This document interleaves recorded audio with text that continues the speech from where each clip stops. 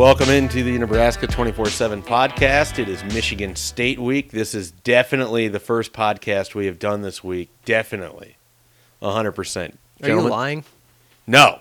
What are you, a cop? I'm not. Well, I don't have to answer your question. Narc. Yeah. That's why I joined this team. It's all been building up to this. Bust you right on a live podcast. Not live, but taped.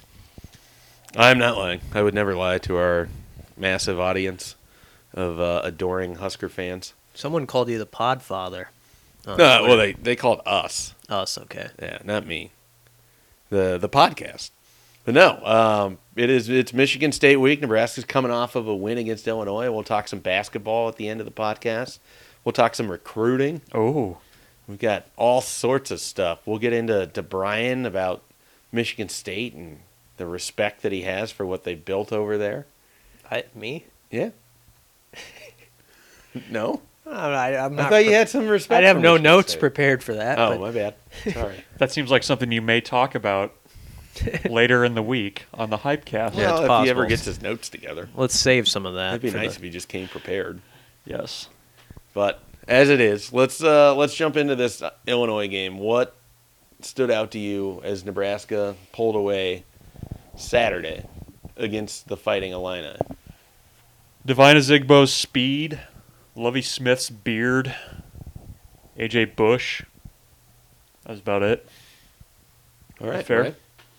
Brian. Was the beard as good as you hoped in person? It was. I didn't see anything get stuck in it. I was wondering if like a balloon after a touchdown would like get caught in there and just kind of like Well, the static blow electricity around a would little just bit. draw the balloon Yeah, in. like a planet just sucking a moon into its orbit. Yeah, it was pretty good, I think. He still continues to coach games like it's 1992 in the NFC Central or something. Like, you're in the shootout of a game, and you're going back and forth. Nebraska's going to score pretty much every time they get the ball. You have a 4th and 4 on Nebraska's 40 about. Let's punt it. Yep. Let's punt it and get a net of 20 on this. That's some sound football. Yep. That was a vintage Lovie Smith moment right there. He did the same thing a That was couple when you years knew ago. Illinois was not going to pose a real threat to Nebraska on Yeah, Saturday. he did the same thing a couple years ago. Remember, it was kind of a tight game in Lincoln, and he had like a 4th and 1 where they're down 8. He's like, let's punt it. We'll get it back. Then he didn't use his timeouts, and the game's all over. Well, the good news is he was able to take those timeouts back to Champaign with him. Those travel, They travel well. They travel well. You can stick them in your beard. Put them in the beard and take them How on. many timeouts does he have hidden in there? He's got 9 timeouts Yeah. in that beard. Well, 9 timeouts wouldn't have saved him on Saturday. Illinois' defense was not much of a match for Nebraska's offense. I think they'd scored in their first 4 possessions, if I have that correct. And Nebraska moved the ball well on Saturday. They were able to find Stanley Morgan for multiple touchdowns. Divino Zigbo had 2 long runs. Adrian Martinez played pretty well. Other than that interception he threw into the corner on a ball that he probably just needed to put a little bit more on. It was the first time, and correct me if I'm wrong, it's not even like he had a bad game, but it was the first time I saw him struggle with the conditions at Nebraska a little bit with the wind. When he had the wind, he wasn't able to get the ball placement where he wanted it on some of those throws. He's either too far out in front or he didn't put enough on it in the case of the one into the corner. So that was kind of an interesting takeaway for me. Is it was probably a good learning experience for him. And yet, despite that, he still finished, 68%? I was just going to say it's great that it shows, I guess, where the quarterback position is at for Nebraska right now, that we're discussing his use of the wind, and he finished 24 of 34 for 3 touchdowns, 290 yards, and 1 interception. But you know what I'm talking Yeah. about, though, with some of those throws. It was especially in the second quarter, I think, when they were going towards the north end zone. He struggled a little bit with that. But otherwise, I mean, real solid performance on all fronts. I mean, the defense gave up a bunch of rushing yards, but they played fairly well at times. In the middle of that game, they took advantage of a few things. The special teams had their, game of the year. All of the special teams highlights that'll be on Nebraska's end of the year recap video will come out of that Illinois game, I'm pretty sure. That was a hell of a play that Wyatt Mazur made, though. Like, as bad as Nebraska's special teams have been, I mean, the play that he made to keep that fumble alive, great play. Markel Dismuke blocks a punt, and he wasn't even the guy that was supposed to block the punt. Like, it was set up for somebody else to do it, and he's like, "Why not me?" Yeah, he basically took the ball off the guy's foot. That was it was a get right game for those guys. Yeah, I mean it was all sorts of people. I mean, Stovall came up with the fumble. Chase Urbach came up with a fumble by simply being the first guy down there and just letting the Illinois person muff it and then being right there to grab it. I mean, it doesn't get a whole lot easier than that. And you mentioned Markel, and even the kicking game went pretty well. The coverage units have been solid. It was in the report card, it was an A. It was the first A of the special teams season, I'm pretty sure. Did you give a plus? Nah, I probably just gave it an A. You got to give them a little curve there, don't you? That's as good as it's going to look. I don't know. I'd have to look. I don't think I've handed out a whole lot of pluses this year. If you're getting an A+, you really got to bring something. That's fair. But those were kind of the things that jumped out to me a little bit in that game. I thought we'd see more Maurice Washington. My bold prediction last week in the Hypecast was 200 yards from him, and it looked like the greatest prediction that one could have made. Mm-hmm. 3 carries for him into that game, and then that last carry, which was like a 52-yard run or whatever it was, then he went out. I was a little surprised that you stood up and thumped your chest as violently as you did after that 60-yard run that he had. It was a little much. Yeah. You're sitting next to a guy in a sweater vest. You can't pound the table. You can't pound the table, but nobody said anything that you couldn't pound your chest. You were chest pounded. Yeah. So, I think, well, every time Scott Frost is asked about Maurice Washington, he always says the exact same thing, like he's an amazing talent, but he needs that year with Zach Duvall.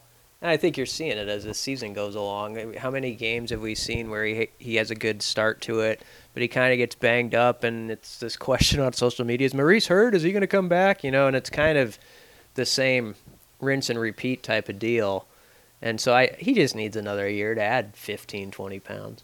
Yeah, I mean, I still think he's going to be really good for them next year, and you get him with Dedrick Mills, who's coming in for a visit this weekend and is a junior college best running back in the country. Not coming in, super fresh. I mean, he got used a lot at Garden City. Ran him like 30 times a game. So Nebraska's 10 to 15 carries a game usage will seem very odd, I imagine, to one Dedrick Mills. But I think that Maurice Washington's really going to have a nice career at Nebraska. I don't know if he's ever going to be the guy, but I really think he's got super big play potential, and you're going to be able to utilize that. Do you think that there ever will be a quote unquote guy? Like, I think this is as close as I mean, but you're probably gonna have some more years where guys run for 1,000 yards, but it doesn't. Even Divine Ozigbo, and Frost mentioned this, I want to say on Monday when he looked at the stats again. I mean, Ozigbo had 11 carries in that game. Yeah. He had 11 freaking carries, and they would have given him the ball 24 times. I mean, who knows how many yards he would have ended with? He ran as well as he has all year, which is impressive because he ran well against Purdue, he ran well against Northwestern, he ran well against Minnesota. I mean, he's just had a very, very nice end of his season here.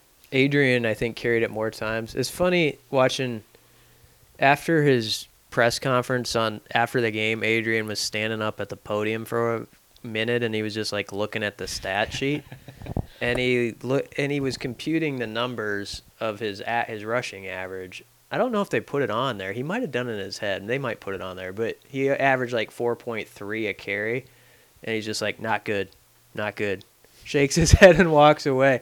And he's just kind of a special guy. You can see why he's like a coach's dream, where you have this great game. Most quarterbacks would be ecstatic about it, and he was like studying this one stat that wasn't up to his liking. Did you almost stand up and remind him that sack yardage just figured into that number? Well, Adrian, it's not your fault. Sack yardage just computed in that final number. And you would have had more. I mean, he would have looked at you with a bunch of reverence too, because you would have been in your sweater vest. Yeah, he would have been like, "Well, this guy in the sweater vest knows what he's talking about. This guy knows his way around a stat column." You would trust the guy in a sweater vest, wouldn't you? Most times, more times than not. I would think so. Do you anticipate wearing that sweater vest again until next year?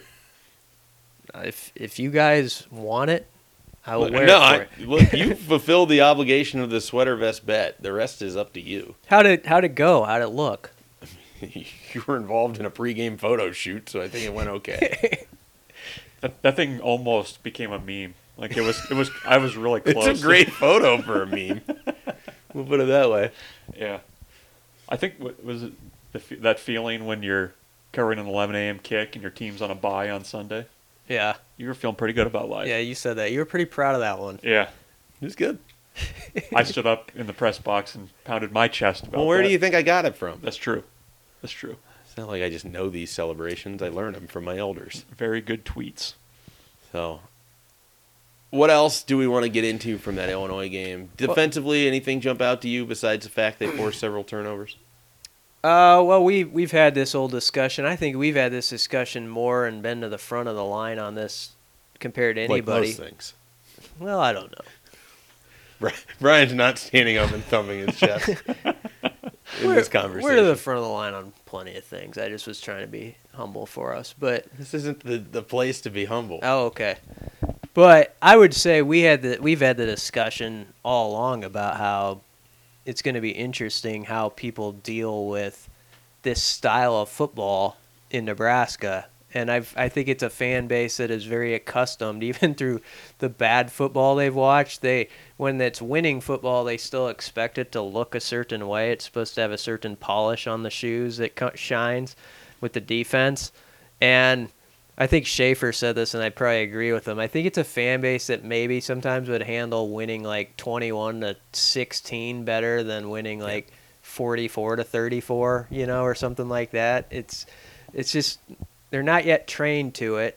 I don't know if they ever will be completely, but I think people got to kind of get a little bit used to it. Completely It's agree. like tennis. They hold serve, they expect to score, and then they Scott Frost is like, give me 3 breaks, like break their serve 3 times and we can run away with the game. So you're saying they're like the tennis player in Wimbledon that basically just tries to take it to the tie break every time? No, because they like to win. Like, he wants to win at 7-5. He wants to get that, like, maybe a... My bad. The difference between the 7-5 and the 7-6 tiebreak is just there is a difference. A large rip. There is a difference because there's one turnover in there. That's like the one break, All right. As opposed to the 7-6 is just like, hey, we're going to beat you 48-45 without ever stopping them. I mean, I know that you were probably busy as an all-Metro wide receiver during that time, but did you also play tennis for Omaha North? I did not, but I probably could have been on the varsity tennis squad at Omaha North, and that's not a brag. The athletic prowess is just incredible. No, that's not a brag about me. How would you have balanced it? Because it's a spring sport, right? No, it's fall, isn't it? Tennis is? Yeah, I think, boys tennis in high school is fall. I guess you could have fit it in then. Well, I think North. That wasn't a brag. I think North probably could have used like 2 or 3 more bodies to fill out the varsity squad. But I mean, you couldn't be expected to. You were basically what led into Niles Paul, if I recall correctly. With Omaha North wide receiver success. Tutored him a little bit. Well, right. It's a young kid. Taught him the routes. I think. Omaha really, Boys before Club, before whiteouts, there was Brian Christopherson holding practices in Omaha, teaching route running. You teach him how to run the routes and then look good afterward. Showing up with that sweater vest and the tie, little loose at the top. You don't want it tight all the way. You didn't wear a tie on. Yeah, that'll be the next move next year. Were you considering it at all? Thought about it. He did. I think you got to loosen the tie a little in that situation, don't you? Like, you can't go. Do you also have to have the Gene Hackman from Hoosiers little rolled up paper that you just slap against your hand? That would be good. Kind of slap my knee every once in a while. Oh, 4 passes before a shot. All right, Brunts, you got to get us out of this. I can't. For a while. We're way down the rabbit hole. Are we still on Illinois? Yeah. Look, just take it somewhere. Okay. The ball, you have it. I mean, the turnovers were good. We like the turnovers. I was a little concerned. I was a little concerned by how Nebraska just seemed flummoxed by the zone read game. They haven't faced it all year. Still, I mean, you see a little bit of the quarterback run game in practice, don't you? Nah. No? I mean, the scout team would be going. Scout team offense is all running spring, quarterback run game. all spring, a good chunk of fall camp. I mean, Matt Masker isn't running quarterback run game against them. But they saw it. Yeah, it was like Matt Masker wasn't on campus in the spring. Yeah, that was 7 months ago. Patrick O'Brien was running it against him. Right. I mean, now they've seen it. Running it at Colorado State. They've seen it. These seniors saw it their first year when they were on the scout team. I mean, AJ Bush did sometimes look like he was like a 17-year-old against like 12-year-olds. Yeah. Like with them he trying was like to posting tackle. them up in the driveway. Yeah, there was a little bit of that. I would say the more alarming thing, even more than the zone read, you have him at 3rd and 21 or whatever, and like the only thing he can do is take off and run, and he still takes off and run. You either didn't have a spy, or your spy wasn't a very good spy, and he still gets like 15, 16 yards on that play. Mm-hmm. That was the non-designed quarterback runs were concerning to me because you knew that he wasn't going to throw the ball well, and that their best bet to move it was going to be him running it on a 3rd and long. I did enjoy the takes early in the game that didn't age well, though, were the, man, what would A.J. Bush look like in this offense? Why was that a thing? And then Illinois had to start throwing, and then... You know what A.J. Bush looked like? He looked like every quarterback Nebraska basically struggled to develop between 2008 and 2014. Yep. That's what he looked like. I mean, he's a perfectly fine player. He's had a nice career. I'm glad that he found a place where he got to start and he got to play. But if you're looking at Adrian Martinez and then you're looking across the field wondering what A.J. Bush would be like in this offense, just go put on tape of Tommy Armstrong in 2014. There you go. Right? Like, am I wrong on that? That's probably not even fair to Armstrong. No.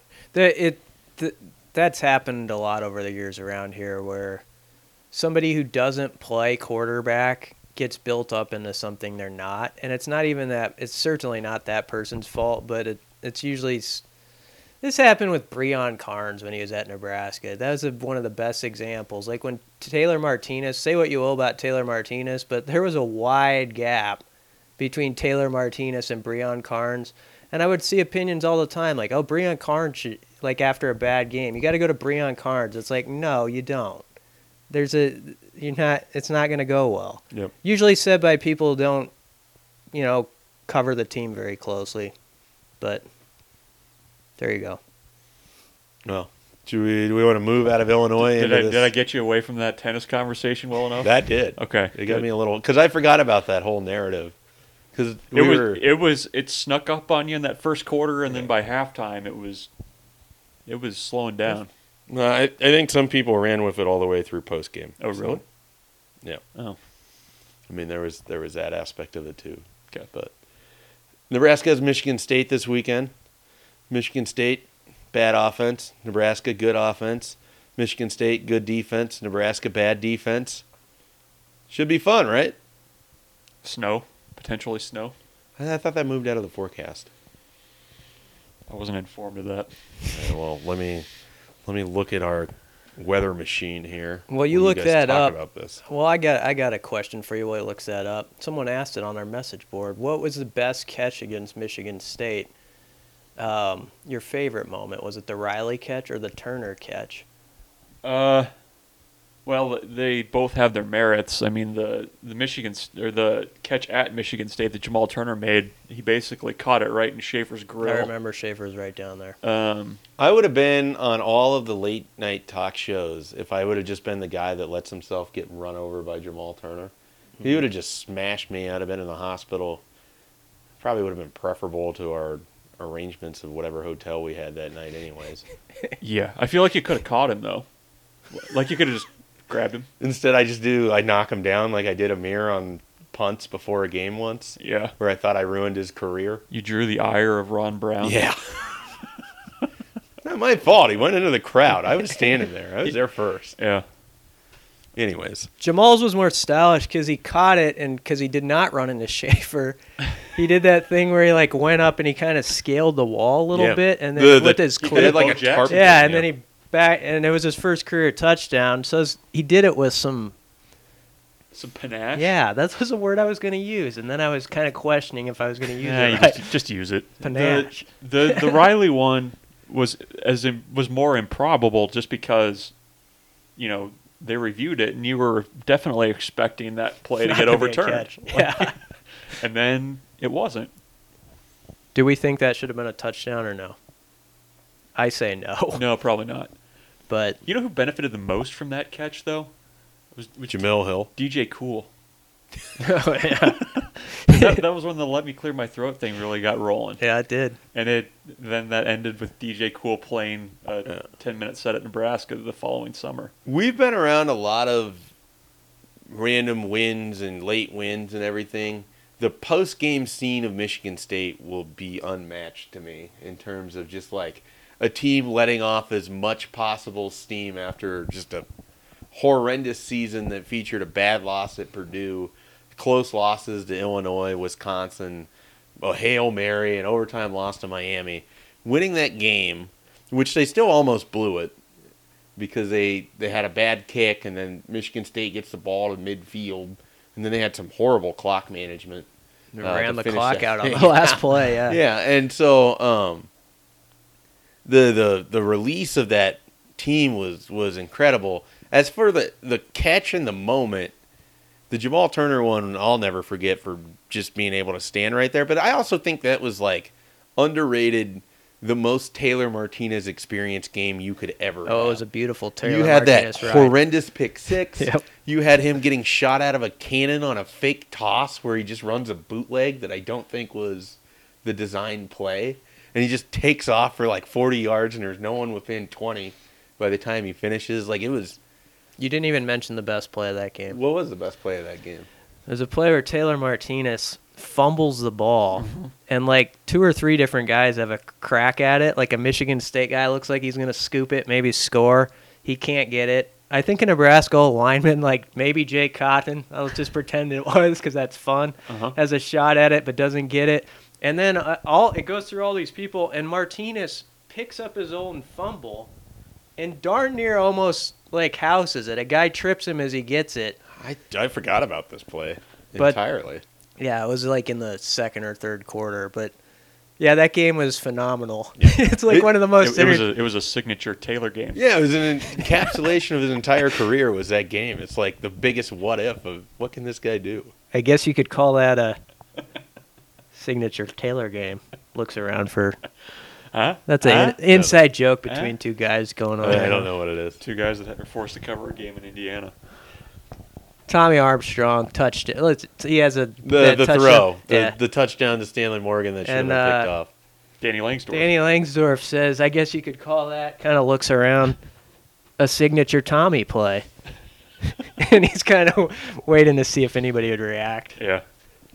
Did you give him anything There should have been a laugh track, like, at that moment. for that but- season? Yeah.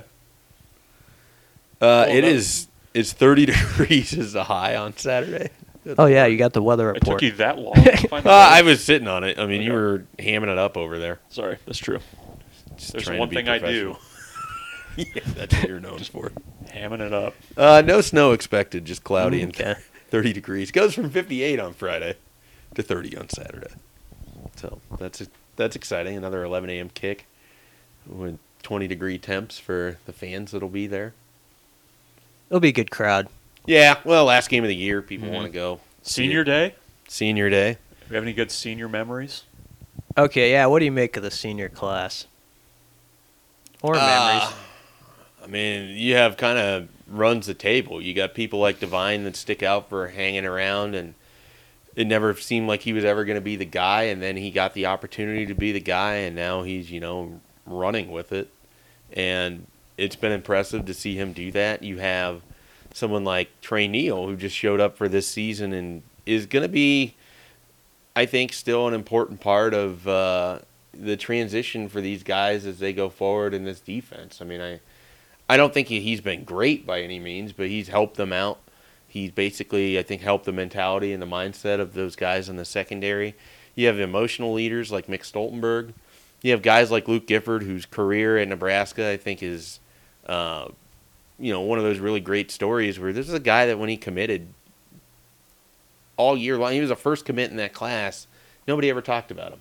He gets to Nebraska, nobody's talking about him then. He's a redshirt freshman, nobody's talking about him at that time. He moves over to linebacker and He put some weight on, and now he's their best pass rusher. I mean, he's been a very good player for him this year. He's not, going to go down in the Hall of Fame of great defensive players, but in this transition year, he's been a very vital piece. You have Gerald Foster, who's a multiple-year starter, Tanner Farmer, who gets to the pulpit every press conference and started at center and guard for Nebraska. He basically resurrected his career that was on life support. I mean, a lot of these guys hung in through some crappy seasons and bad personal moments, and they're not going to finish with the bowl game and the, great moment to finish their career, but they're still going to be part of what seems like a stepping stone for the rest of this program. That's why these last 2 games are so huge, because a story is like in the system that everybody wants to write. It's basically like you can't publish it yet, where like, okay, the seniors have they set the tone, and we kind of get those quotes, but it feels like they gotta, I'm not saying they gotta win both of these games, but they gotta get at least one of them, I think, to kind of make that legit. Yeah.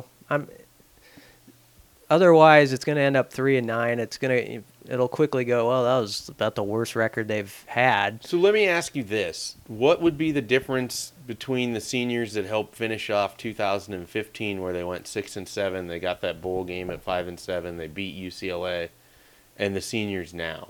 Is there?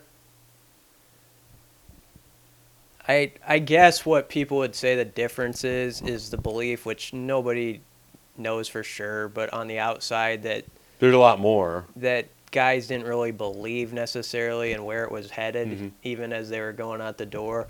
I think you more than ever have heard seniors in this class say, yeah, they're going to be a top 10 team, in a couple of years. And I want to say that I had a part in getting them down that path to being a top 10 team.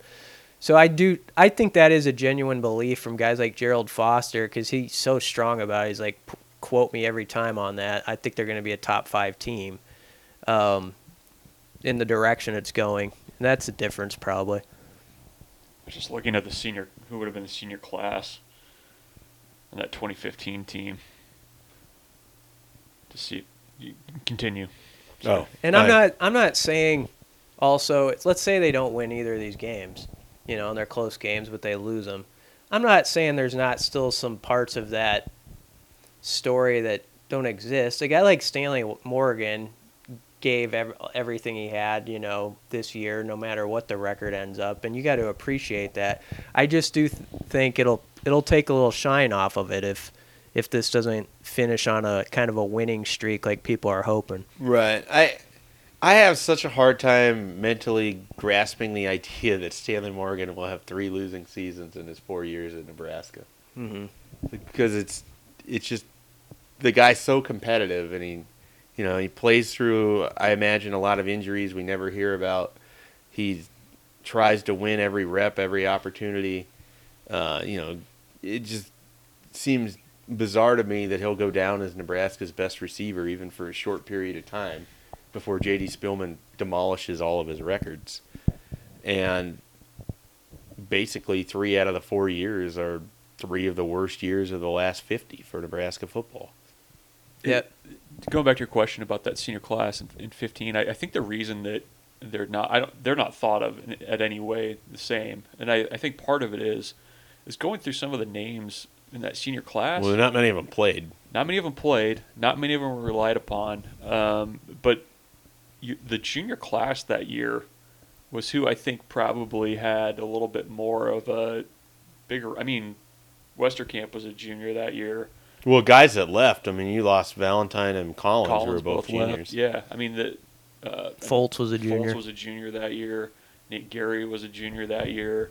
I mean, you had a number of seniors that year who quit or kicked off the team, basically fell by the wayside for various issues. I mean, just looking at that senior class, I mean, you'd probably say Byerson Cockrell, Amani Cross, Janovich. Amani Cross was a Divino Zigbo that year, too. I mean, he basically was kind of who toted the rock late in the year. And yeah. I mean, that's it. I mean, those are the guys that you would say, like, okay, those were the Ryan Reeves. I mean, beyond that, there wasn't a whole lot of guys that were kind of paving the way, I guess, for what was ahead. That's fair. What I like about this class is when it was 0-6 or 0-5, Stanley Morgan's the best example. His stats weren't that great, 4 or 5 games into this year. And from all accounts, he didn't let that deter him from coming to work and kind of getting guys going. And I really respect that because I think they needed that at the top from their peers, like the group who'd been there the longest, to keep driving and show these guys, like, hey, let's keep pushing, that something good's going to happen pretty soon. So I think they deserve a lot of credit for that. And also, after the Ohio State game, I think this team turned a corner. I wrote it last week. I think we got past the moral victory part with this. This class helped us get past that, where it felt like we'd been evaluating Husker football for a while on, they were close, they played hard, that was a good effort. And after the Ohio State game, I really felt that change, like in the post game. And even these last 3 games, I think we're now back to evaluating Nebraska football under did they win, and if they didn't win, it wasn't a success that day. And that's where it needs to get back to. And I thought they turned a corner a couple of weeks ago, and the seniors were a big part of it. Yeah, I mean, that makes a lot of sense to me. And they have the opportunity to go out with 2 wins, and effectively next week is their bowl game. Just, how I assume they're going to address it. We'll obviously be able to dive more into Iowa week when it gets here. But I am kind of curious what Frost will be like for that game, if there's any sort of change, if they do anything different, or if it's just the usual week. With Iowa? Yeah.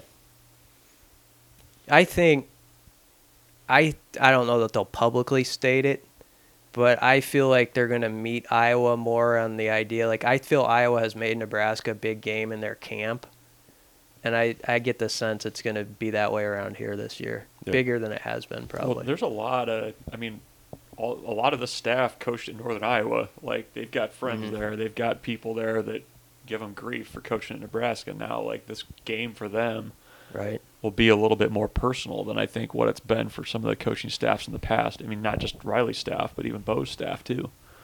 Do we want to get into more Michigan State, or do we save that for the Hypecast, jump into recruiting, and then basketball? Let's do some recruiting. Talk some recruiting. Well, they got 7 official visitors for this weekend, which is a little lower than I think that they were shooting for, but the 11 a.m. kick dictated that some of it. 3 of the guys already committed to Nebraska. Those would be Mosai Newsome, who is a defensive end from Waverly, Iowa. Waverly Shell Rock, Iowa. He has been committed to Nebraska since Big Ten Media Days. Yep, you interviewed him in our hotel as we were going over. And this is his second visit out. He came for the Colorado game. He's a pretty quiet kid. No real concern about him going anywhere else. This is his visit. And it's a good time to get him in because Ty Robinson's coming in as well, a defensive end out of Arizona. Those two got to know each other a little bit and have been friendly since the spring game in April.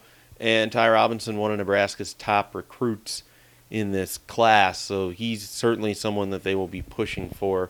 The other committed guys real quickly, Dedrick Mills, who we mentioned, running back out of Garden City. He is coming in for his official visit. And then the other commitment is Ronald Tompkins, the running back out of Georgia. Unfortunately, had another ACL tear, his other knee this time. He's now torn both in subsequent seasons. Nebraska's sticking with that scholarship. I think they're still pretty excited about what Tompkins can bring should he stay healthy. And he's going to have a long time to get healthy. I don't think they're going to be counting on him in 2019. I think that he's also someone that can help them in the state of Georgia, which they are recruiting heavily. And we'll have Miles Farmer visiting as well, a 6'3", 180-pound defensive back out of Westlake High School in Atlanta. He is one of the other official visitors. And then they have a junior college linebacker, Drew Mathis. He's coming in from California, I believe, is where he is at currently. He's an inside linebacker. I think this is one of the more underrated needs that Nebraska has for next year. I think they need somebody besides Mo Berry. I don't know where Will Honus is going to be at in terms of his recovery. And I think it's unfair to expect either Jackson Hanna or Nick Henrich to be physically ready and mentally ready to handle what's a tough spot in the middle of that defense in a 3-4. So those are your visitors for the weekend. I don't think I missed anybody. Some good unofficial guys too, right? Yeah. Do you want to hit on those? Well, I was setting you up, but you can pass the ball back to me, and I'll take a contested shot here. It was uncontested, but I thought that I should work on getting assists. Yeah. Well, the biggest one, probably Turner Corcoran. Again, top 100, 2020 offensive tackle out of Lawrence, Fifth visit Kansas. since the spring game. Yeah. Basically, I mean, at what point do you make enough unofficial visits to where your mail starts getting sent to a place? Because it seems like he's been up here darn near every weekend. Ohio State offers from everybody who's somebody in college football, and Nebraska's really done a good job of recruiting him, really got in on him early. Fair to say their top 2020 target right now, based on need Turner? and position? Yeah.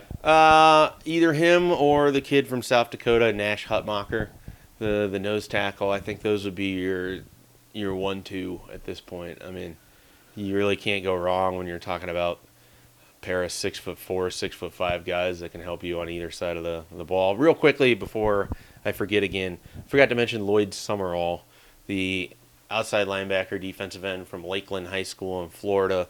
Real interesting target. Reminds me a lot of Caleb Tanner. Nebraska hopes that recruitment goes a lot like Caleb Tanner. Florida, Auburn also involved. Miami, Florida State looking to get visits. So this is a big opportunity for Nebraska this weekend to sell a position of real need outside pass rush. That's actually his first official visit, too, isn't it? I think he's just made unofficials. I think he's taking them all here towards the end of the year. A couple other unofficial visitors to keep track of. One, Josh Volk, a offensive guard 2020 out of Iowa, was over here for Nebraska's camp, big man camp in the summer. He's out of Cedar Rapids, 3-star kid. He'll be here for this game. He's got Iowa State offers. And 2021 defensive end T.J. Bowlers out of near Amana, which is right outside Iowa City. His dad played at Iowa, I believe, with Eric Chinander. He's going to be a national-type recruit, real big physical kid that also runs track. He's going to be making the trip over as well. So they're, I think, as much as you can for an 11 a.m. kick, probably maximizing things. Yeah, they've got some guys that won't be there right at kickoff, too. And so that's not ideal for them, but they're still going to be there for most of the game. I think the latest guy would be coming in midway through the first. So, and Nebraska plays long games anyways. So if they get the ball first and then they just throw it a bunch and the clock never really gets a chance to get running before Michigan State tries to bleed it out, maybe he'll get there in time. Part of a recruiting plan, you're saying? They changed their game style just so they can make sure one kid can watch them. That would go well. It's an opportunity, though, the last one of the year where they're going to sell off the stadium and the atmosphere and the fan base. They've done a great job, as we've hit on in this podcast and on the website, about selling in season, which is something that's a lot harder than people realize. And I think they're going to have some success with some of these guys. If I look through that list, I think they're going to get Ty Robinson. I've been on record kind of saying that. I know they're playing from behind a little bit with USC at the moment, but I think they're going to win that. And you look at Drew Mathis, I think he's going to see opportunity to play pretty early in his career at the next level, and I think Nebraska can sell him too. So those are two of the uncommitted guys. Miles Farmer and Lloyd Summerall, I think, are going to take visits through most of December, so that's going to make it a little bit harder with those guys. They're going to be fairly coveted. Ty Robinson has a visit to Alabama, so that's going to be difficult. But I think that if you're looking for a commitment coming out of the weekend, Mathis. If you're looking for a commitment just in general out of those four, Mathis and Robinson. Mathis has other visits still on the docket. Does too, he? Right? Yeah, I think he's going to TCU. He's been to Illinois and maybe Baylor, I think, was the one that he had set. I feel like Nebraska could probably make those visits go away if it goes well for him. You see those opportunities, and you're a junior college guy. I'd have a tough time imagining that you're looking at both Baylor and TCU and you feel the same. He might be a kid from Texas. I'm not entirely sure where he's from. He's a Southern California kid. Yeah, so that's not going to have any sway for him. Those two teams play each other this weekend in a game that I have circled on my degenerate sheet. So TCU and Baylor? Yeah, if you cared. You don't, but you did. That is a degenerate sheet right there. Baylor's favored by 1.5. Yeah. How are they? Are they good this year? Baylor? I really go out of my way to avoid Big 12 conversations if I can, but let's go down that road. I've watched a fair amount of the Big 12 recently because of the degenerate sheet. And Baylor is a solid team. I think Matt Rule's a really good coach. I think a program that goes and buys him out of Baylor is going to get a really good coach. I don't imagine he's going to stick around there very long. What's their record? They're 5-4 right now. Okay, I'm good. And then, that's all I wanted to know. Well, I didn't know if that was indicative of how you felt. How many returning starters next year, Mike? They're a super young team. They got a really good quarterback that Nebraska kicked the tires on at one point. Who's that? Travis Brewer out of Westlake he would have been the quarterback of Brendan Hymas. Oh. At the Lake Travis. Real good player. Going to be a guy that throws for 6,000 yards in Big 12 football here in a year or two. Iowa State also good in the Big 12. That's what I understand. And they play Texas, and that's also circled on the degenerate sheet. Iowa State getting 3 points. I feel like you should want those points if you're gonna. And you can hear all about that on the Mike Schaefer Bad Beat podcast. That should be a thing. It really should. It should be 5 minutes long. The Bad Beat Minute. Every Sunday. We should start doing that. Just give you 1 minute to just talk gambling. I'm red hot down lately. It's been going well. I have no complaints lately. Early in the year, I had many complaints. You heard about them a lot. Yes. So, should we move away from my degenerate habits and get into the fact that I won money on Nebraska basketball yesterday? Should we get to the Jack Mitchell Nebraska basketball hour? We should be bringing him in. Friend of the pod, Jack Mitchell. He's fist pumping as he's hearing this right now.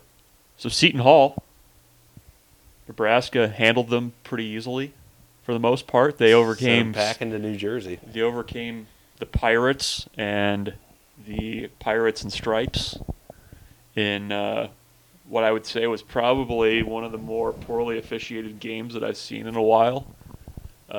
Never really liked to get into officiating, but that was pretty lousy. But Nebraska, to their credit, Seton Hall closes to within 2 after a technical foul. Did Miles ever say who the technical was on? No, I think there it was some dispute as to whether it was him or the bench. Yeah.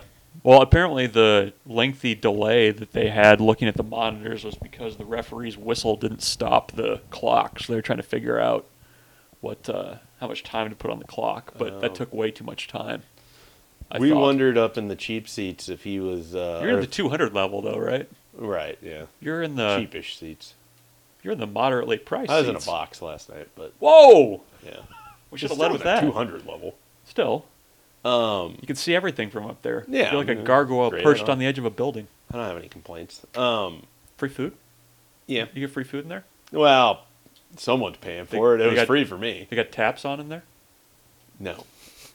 If they did, it would have been a better experience all the way around. Okay. Also a little breaking news if they did. Yeah.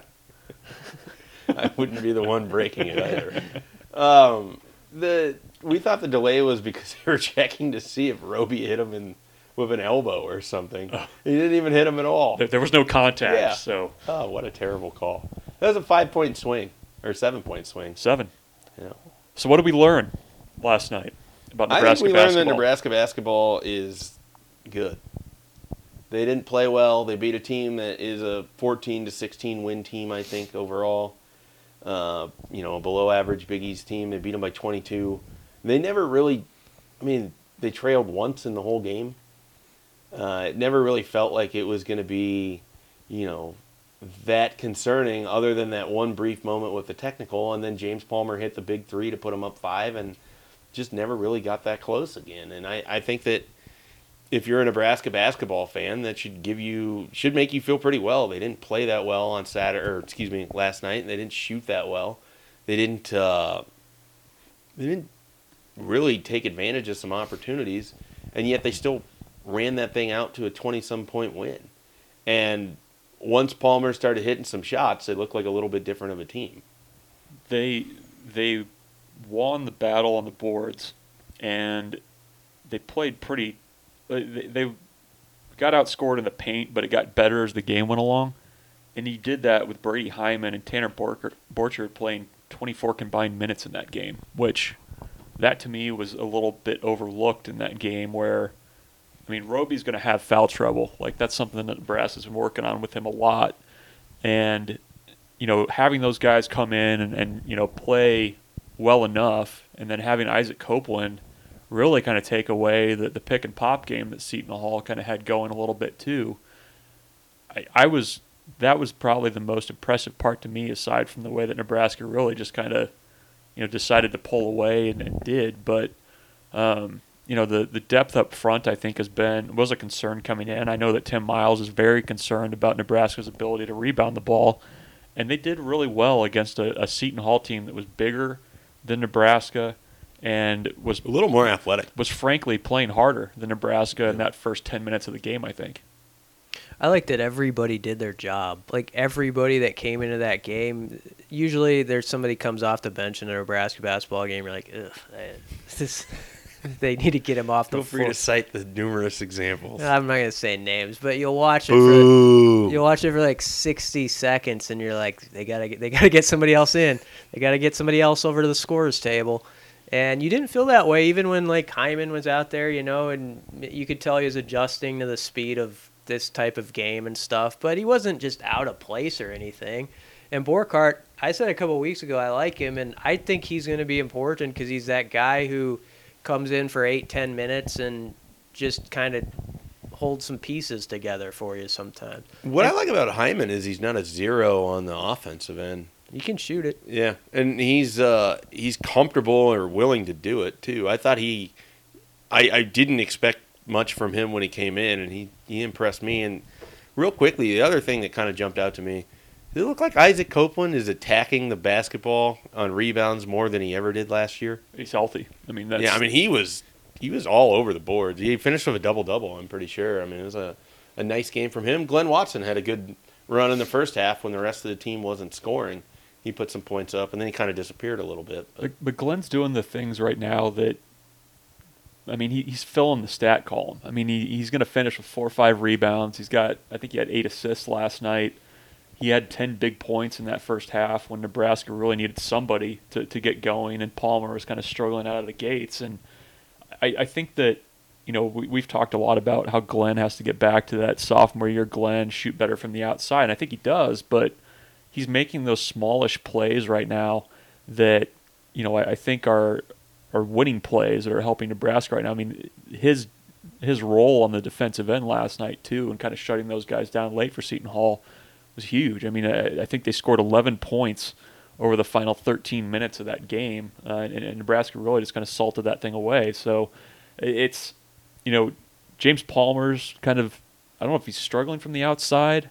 Maybe that's a little bit of a concern right now, but I mean, he had the quietest 29 points I think you'll probably ever see. I say that a lot about him because he does so much work at the free throw line, but Glenn scoring the way he was, Copeland too, with kind of that 15-footer from the elbow, that can buy time to get Palmer going, and they did that even with Roby on the bench with the foul trouble. Yeah, I thought Palmer was impressive because you start 0-8, 0 for 8, and you're like, okay, this is going to be one of those nights where he ends up with 10 points, and he just quietly kind of hung with it, and then he got hot there for a stretch, where he hit a few threes, and even after he hit the 3 that got taken away right off the bad call, and he came back on the very next possession, I think, and drained one, and that kind of was like, okay, see you later. You guys see him dance? Yeah. I want more dancing. More dancing? Yeah. I'm here 100% for James. You saw him dance after that? Yeah. It was a nice little dance. The reason I love James Palmer is he has the swagger of no Nebraska basketball player I think we've ever seen. He's talking massive amounts of trash, and he's willing to celebrate. I like it. Well, you need that. Yeah, you do. You need the guys. Tim Miles said this a few years ago when he had that good team that don't care to get caught up in the woe is me of Nebraska basketball history. It's not a thing to them. It's like, yeah, I wasn't there for that. This is going to be different. And I think he's got kind of that attitude, it seems like.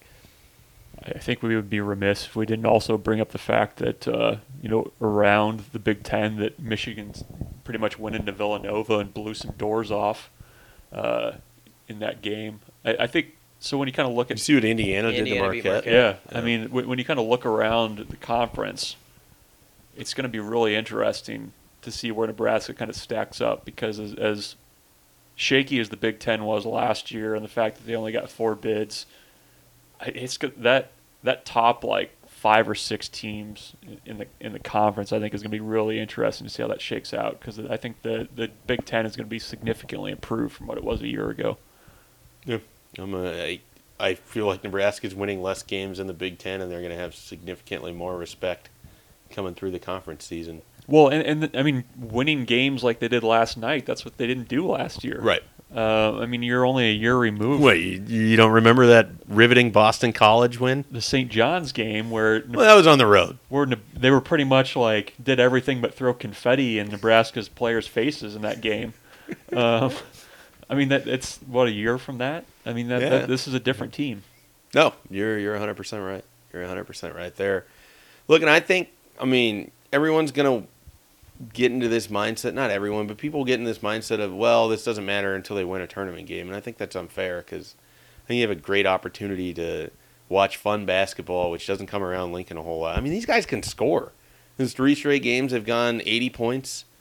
I don't know how often that's happened in non-conference Nebraska basketball history, but in 3 games in which they've beaten a team by 20 or more. I mean, this stuff doesn't happen a whole lot. So I think people should just kind of like sit back and enjoy it and let March happen when it happens. I've watched a lot of Nebraska teams where if there was a dunk, it was like, whoa. I mean, everybody got pretty enthused about just a breakaway dunk. And then Roby throws that one down where, with his wingspan last night, and it's just like, okay, that's different, Yeah. I'm old enough to remember when Jason DeRusso bringing down the backboard standard was pretty much the greatest thing that ever happened in Nebraska basketball. So was that the same game where someone threw a shoe at a shot? Was it? I remember the shoe throwing. I don't know if it was the same game.